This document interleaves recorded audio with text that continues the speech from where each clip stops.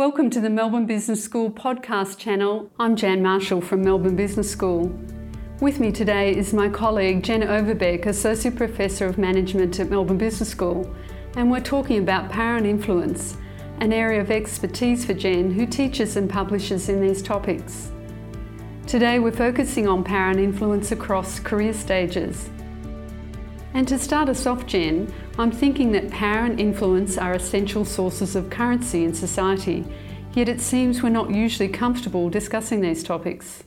That's something that I run into over and over when I talk to students or industry groups, leaders. Power is something that we feel sort of vaguely distasteful about. It seems not quite polite to want it, not quite desirable to seek it. And I think it stems from some of the ways that Western society in particular thinks about power. And in general, we can think about power in two different ways. One is that power is about dominating people, trying to get what we want, trying to serve ourselves. And that, of course, doesn't seem very desirable. But power is also, if you think about it, it's the absolutely necessary ingredient to get anything done in any kind of group context or any organization. And that kind of functional view of power essentially says, hey, if you don't have some power, full stop, we're not going to be able to accomplish anything. And therefore, I want to accomplish things, I want to do great things for my organization, for other people, as well as for myself. I'm going to need to understand power, I'm going to need to have it, and I'm going to need to use it. And I think if we think about it that way, it becomes a lot more something that we can feel comfortable thinking about, claiming, and pursuing. Great, and I guess then that at different stages of our career we can think that power and influence might change. What can you tell us about power and influence at the start of our career? Yeah, you're absolutely right. There are huge differences in not only the skills that people have at different phases, but also what's optimal for them at different phases of their careers. So one of the key ways that people advance in their careers is that early on, they are discovered by somebody, or they find somebody that they approach as a mentor. And then that person can recognize their talent, can introduce them to other key stakeholders, can give them opportunities, can coach them through difficult times, and really celebrate their successes. One of my favorite stories about this that I use a lot in teaching in MBA classes, it's an old story, but it's in Ford Motor Company in the 1950s in the United States, where there was a group of young men called the Whiz Kids, informally, who had all come out of the US Army and top universities, and were brought together by this guy, Tex Thornton, who was really the mentor of this group. Started them working together, cultivated their talent. The entire group was acquired by Ford Motor Company, and they ended up essentially gaining enormous power within Ford and engineered the finance revolution. So taking Ford from primarily a manufacturing company to primarily, a manufacturing company that had a huge power base in finance, and it was all around the Whiz Kids. And what would happen, the dynamic was that Tex Thornton and then later Ed Lundy, who succeeded him as sort of the leader of the Whiz Kids, would find promising young men, teach them how to dress, tell them what to say, take them to meetings, coach them on how to speak to people. And when there were promotions, he would make sure that his guys were in line for those promotions. That did a couple things. It helped to advance the careers of these young men, many of whom went on to great things. R.J. Miller was one of the Whiz Kids. He ended up being dean of Stanford Business School. Robert McNamara was one of the Whiz Kids. He ended up being president of Ford Motor Company and then the U.S. Secretary of Defense for a long period of time. So glorious careers that resulted from this initial mentorship relationship. Plus, it served Thornton and then it served Lundy by giving them a power structure throughout the organization, because they now had key allies all over. Anywhere they needed to be able to be influential, they were able to find somebody who was a receptive voice. So it's a very win-win situation, and many people earlier in their career can find that mentor and capitalize on that relationship as a way to get started. Do you think that case with Ford, was that a deliberate idea around power and influence, or did the power and influence come through naturally? Yeah, I haven't seen any good information about sort of what was going on in their heads about it, other than absolute arrogance and belief in their own, superiority, and that drove a lot of it. My sense is that much of the time when people are really amassing power, when they're really becoming influential, they're not necessarily thinking about it over and over and over, particularly among junior people. I think people back into positions of power and influence. They sort of accidentally stumble upon opportunities. I think what's probably uppermost in one's mind at that stage is much more career trajectory. Am I going to get ahead? Am I going to make it in this career? Am I going to get myself a viable path forward? And it turns out that your ability to do that coincides with your ability to develop power and influence. But again, early on, that's just not the way we're thinking. And for a lot of people, they'll avoid thinking about that for as long as possible. But at some point, you start to realize, oh, this career progression that I'm pursuing, that has to do with power, and maybe I need to start thinking about power. And the ones who are going to succeed over the long term are the ones who realize that and start to think consciously about it. So we've got this early career stage where people have perhaps inadvertently or luck or by chance are creating a pathway for themselves. They've perhaps got a promotion and starting to think about where they are in the organisation and perhaps their next step in a career. So as they're moving up through the organisation, how might their work with power and influence change, or what might they need to think about? There's a big transition point that starts to happen around mid-career where you have people who have been the protege in a mentor-protege kind of relationship, or they have been sponsored by somebody, or they've just managed to excel through dint of their exceptional talent, and people have noticed that talent, and so they've gotten opportunities. But now they start to get to a stage where it's not just about your individual performance. If you want to advance in mid-career, you have to start being able to work with other people laterally in a much more meaningful sense than you may have had to before. And you start to have to supervise people, which means you have to start to exercise influence downward in a way that maybe you haven't had to. If you've had a mentor or sponsor, you need to start distinguishing yourself from that mentor or sponsor. So I have certainly seen in my own career, colleagues who shall remain nameless, who had a mentor that really carried them along, but never managed to separate from that mentor. And in fact, as an academic, one of the things we do is conduct research. We publish papers, and early in our careers, we'll publish papers with our graduate supervisor. That's the person who has been training us. But there's a stage as you become a more independent, more mid-level scholar where it's really expected that you need to stop publishing with that person, or we're going to think that person's responsible for your success. You need to be standing on your own 2 feet. And the same thing happens in business environments. The same thing happens with mentor-protege relationships. The protege needs to start to be able to be independent and to have their own voice. So I'll use the example of a law firm. If you have been an associate in a law firm and you've been sponsored by somebody who is at a partnership level, and now you're promoted to partner. Now you need to go to partnership meetings, and the expectation is not that you sit around the table and then look at your mentor every time they say something to see what the right thing is to do. The expectation is you have a voice, you have contributions, and you're now going to speak as one of the partners. And so you need to navigate that transition. You need to start to learn to be an equal and to be a peer. And it's a very delicate transition because you're used to being the subordinate and your mentor is used to having respect from you, a certain amount of deference. And so the key challenges at this stage are to be able to express that deference while also finding those opportunities to stand on your own feet, express your own voice, even when it differs from what your mentor has to say. And a key to doing that successfully is developing lateral relationships. So at mid-career, you really need to stop thinking so much about upward and start thinking outward. Who are my peers? Who are the other stakeholders in the organization? What relationships do I need to develop? And how do I exert influence that's not just about power or being taken care of, but rather how do I exert influence by making trades, making deals, doing favors, developing friendships, and generally showing my value laterally in the organization. And what are the risks if people are, let's say, unable to see that they should be working laterally now. They just haven't managed to understand that that's what they need to do.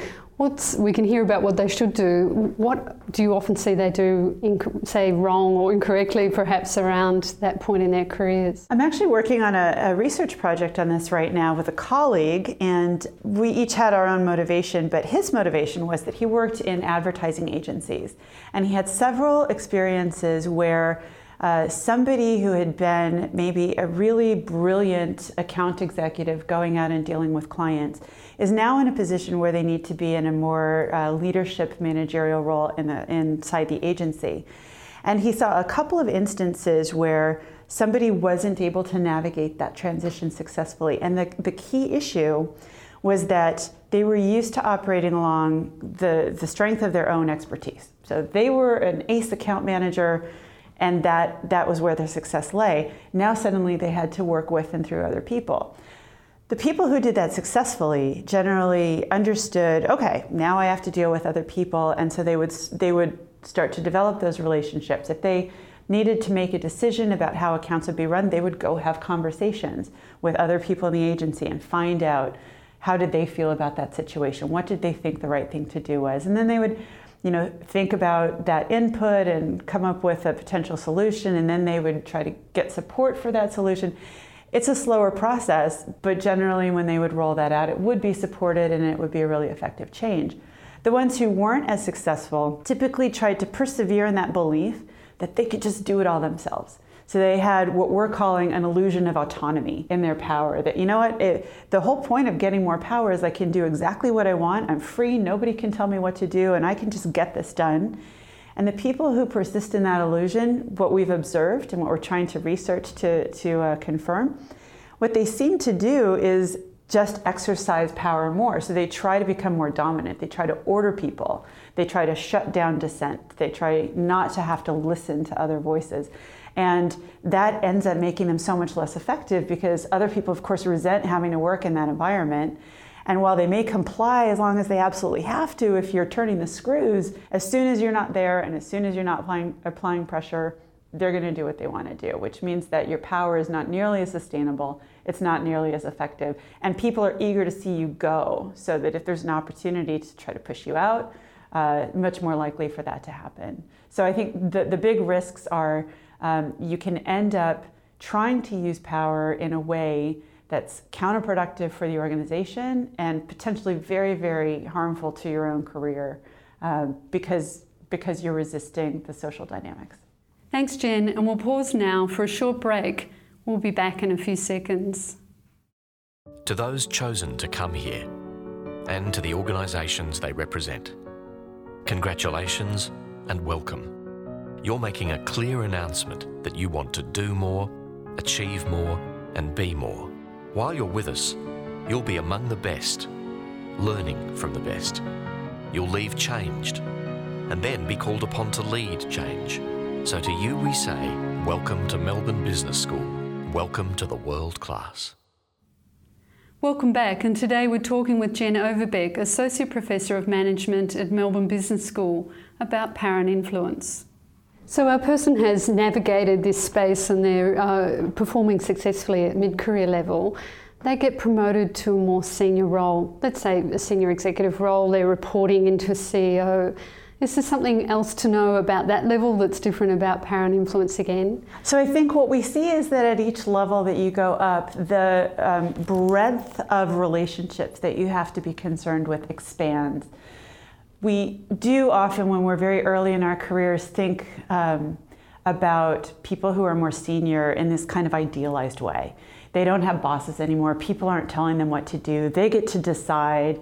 And often I think when you're a very, very junior person, you look at the senior people and think they're just sitting back with their feet up on the desk, reading a book all day or going to play golf. They're not working very hard.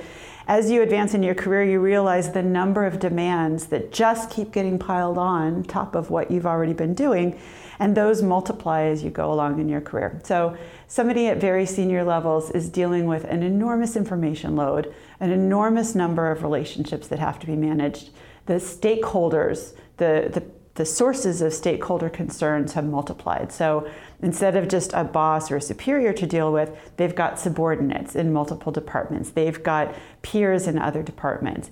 At very senior levels, they've got outside stakeholders. They may have shareholders, they may have regulators, they may have members in the media who are interested in what they're doing. And all of those different parties have to be managed and have to be influenced in a way that continues to serve the interests of the organization or continues to accomplish the goals of the power holder. So you have to have even better social skills as you go along. You have to have enormous bandwidth and attention and energy. One of my favorite findings about power is by Jeff Pfeffer, who's a professor at Stanford Business School, has written a couple of really terrific books on this topic. And one of his early books pointed out that a chief predictor of who's going to end up in very high positions of power is flat out just physical energy. The people who have the stamina, who have the ability to go without sleep, who have the physical fortitude to deal with the demands of being in power. And those of us who need 9-10 hours of sleep a night are going to have a little more trouble going into those kinds of positions just because they're so demanding. That's fascinating, and I'm thinking now, at CEO level, I imagine all of that applies, and maybe something else for CEOs around power and influence, because they've hit the top of the trees. One of the things we hear about CEOs and other positions like that is this phrase, "it's lonely at the top." And I do think that we hear over and over when CEOs get together and have an opportunity to talk to other CEOs, they express this subjective sense of almost isolation at times. And it's fascinating because if you look objectively at the social relationships and the professional relationships of CEOs versus people low in the company, CEOs are far more embedded in relationships. They have many, many more ties to other people when they're at the top of the company. It's what I mentioned earlier about the number of stakeholders proliferates and you get to know lots of people, you're very visible. But at the same time, that visibility often puts you in a position of being the representative of the organization. You are the embodiment of that organization. It's the organization reduced to one person. And that's a position of enormous pressure because people are going to come and ask you, what does this organization think, or what are the intentions of the organization, or how do you account for a failure or a problem that was encountered by the organization? And that CEO is the focal person who has to stand there and represent the organization. For CEOs, being at the top of the organization and being in this isolated and very focal position can be a real opportunity because it does confer certain freedom and it gives you a centralized authority and voice with which to speak, which means that you can, on the spur of the moment, say something, and that's going to have effects in a way that if you said something on the spur of the moment as a junior member of the organization, that would have no influence at all. So there's something very satisfying and very effective about the power that you can wield in that focal position. I'm thinking about CEOs, and we often hear about their success and failure when they move organisations. So someone's been enormously successful in one place and they move to another and they fail within months. I'm wondering how much correlation there is or relationship there is to power and influence in that scenario. Oh, that's absolutely related to power and influence. And it's very importantly related to that key dynamic of power and influence being socially embedded. So as I've been saying, as you advance in your career, you find that your power is much less about you. It's much less about a particular characteristic that you have or a resource that you have or a skill that you have. And it's much more about the way that you can leverage all of the people around you. Everything is about social relationships and using the group. And so if you're in one organization and you're able to really figure out what makes that organization tick and be effective in that organization, I think it can be very tempting to confuse that with it being something about you. And so now you move to another organization and you think, it was all me, so I'm going to go and do exactly the same thing in a new organization. But now you're surrounded by entirely different people who have different norms. There's a different culture in that organization. There might be different resources or different constraints that you face. And what would be a really good idea would be to arrive in that new organization, stop, take stock, figure out what's the landscape here. How does this work? How do people interact? What makes people tick?